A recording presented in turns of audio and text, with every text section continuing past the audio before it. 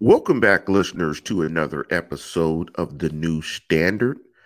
And as always, the show is brought to you by Lance Williams and Neil Coulon. And we're bringing you the show on July 11th, 2021. I want to thank everybody for hopping on and joining the program. It's our pleasure to bring you this program. And before we hop into the program and break it down, I want to give a big shout out to Supreme Queen, her brand. Big up to Supreme Queen. Check her brand out on IG, my daughter's brand. Check her out. Also, want to give a big shout out to Great Dads versus Everybody. And before we jump into the main topic of the show, I wanted to jump into the main topic of the show if we get to it. And I'm going to wait till we get to it because I'm going to introduce it when Neil hops on the program, if he hops on the program. If he does not hop on the program, we're going to just keep it pretty short, and I'm just going to do the opening monologue. But I think the big news in Steeler Nation this week were some comments made by Mike Tannenbaum, former GM of the New York Jets. And let me read the comments that he made from last year. I think it was last August 2020. And he said the following, quote, "If I had to take Ben Roethlisberger at 38, who has played 2 games in 2 years, I'll take my chances with Burrow and Mayfield. And Pittsburgh may have the 4th best quarterback this year in the AFC North." So let me jump into this next set of comments that he made. And he made these recently as of last week, I believe, July 8th, I believe, was comments. And he made them on Get Up. Quote, "Ben Roethlisberger is going to be bad, and I expect him to be benched by the middle of the season. He's had a great career. It's over." Now, I think that shows make these type of comments for several reasons.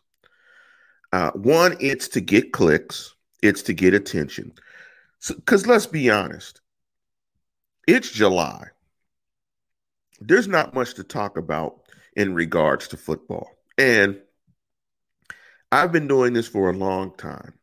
Neil and myself have been doing this for a very long time. We've been podcasting, doing shows, we've been colleagues, we've been doing stuff for a very, very, very long time. And it's difficult at times to create content in July. There's just not much going on in regards to football. At this time of year, which is the business season, and big up to Dave U, holla at your boy, it's very difficult to strum up stuff that fans would be interested in. It's the challenge of where we're at now in a media platform or a media world where everything is 24/7.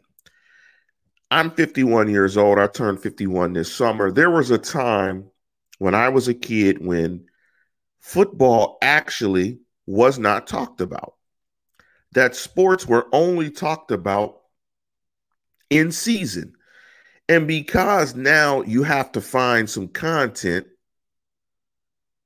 sometimes media outlets like ESPN and like certain individuals on ESPN, because it's not all individuals on ESPN, they strum up content.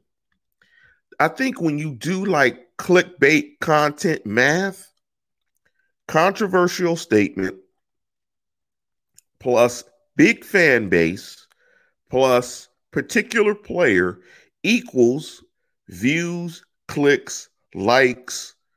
It drives attention and it drives content. When you make a statement, Ben Roethlisberger is going to be bad, and I expect him to be benched by the middle of the season. He's had a great career. It's over. You know exactly what you're doing. You're not hedging your bet. You're not being in the middle of it. You're taking a strong take on either end. You're saying he's going to be dead. You say his career is going to be over. He's going to be a bum. You can't say, I think he's just going to be okay. Because nobody wants to hear it's just going to be okay. So the take at an ESPN for Ben Roethlisberger has to typically be he's going to be great or he's going to suck. So that's why the statement is so leaning or so strong in one direction and not the other. And the reason why he's doing it is because it's July. Today is July 11th. As strong as the take was, I believe that probably everybody has already forgotten what the take was except for Steeler Nation. But for the 48 hours after the take, the amount of clicks and buzz and everything that he got, or ESPN got, was worth it because he's continued to do this about Ben Roethlisberger. So when I look at the statement and what he said, I don't really have a problem with it. It is what it is. I understand the context and the reason why he said it. Because when you take a step back, we're all speculating on what Ben Roethlisberger will be and what players will be and how they will perform in general. My only issue, if I have any issue at all, with Tannenbaum is, what is it based on? When you listen to the segment, he's just talking. He wasn't basing it on anything in particular. Does he actually really think that in Ben Roethlisberger's last season, his swan song, that he's going to get benched? Really? I mean, the only way I see Ben Roethlisberger not starting in every single game for the Steelers in his last year in his swan song would be if he got hurt. That's the only way. I mean, this is the last year for Ben Roethlisberger, and they're moving on and moving into a different direction. I mean, that's it. But taking these takes, as extreme as they were, and the way in which he did it, it's simply because he's trying to get clicks. He's trying to get attention. He's trying to get views. Do I think Ben Roethlisberger will be the Ben Roethlisberger of old? I don't. Why? He's old and the Steelers have a rebuilding offensive line. I think the Steelers are sexy tanking and they're clearly in a transition mode.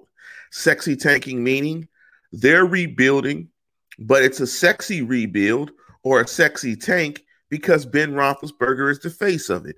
He's the wizard, and behind the curtain is the band, so to speak. So, comments like Mike Tannenbaum, I mean, they are what they are. I mean, they're pretty funny. In fact, I like comments like Mike Tannenbaum because what Mike Tannenbaum does for me, a smaller outlet, is he gives me 10 minutes of talking. So in some respects, Mike Tannenbaum is like the whale in the ocean and everybody feeds.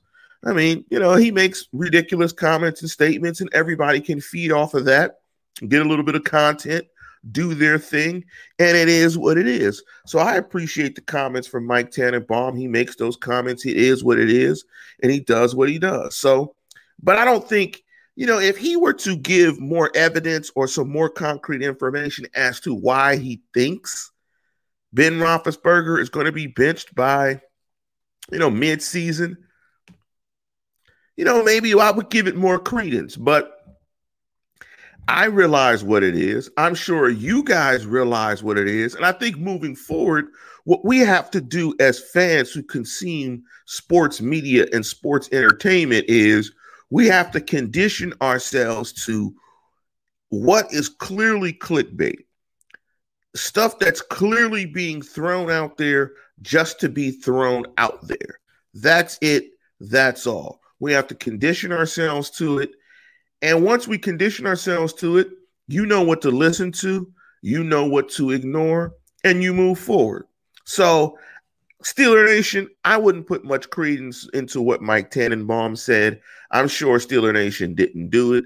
Steeler Nation tends to be very sensitive in terms of critiques and analysis, and when guys are critical of their superstars, Steeler Nation responds in kind.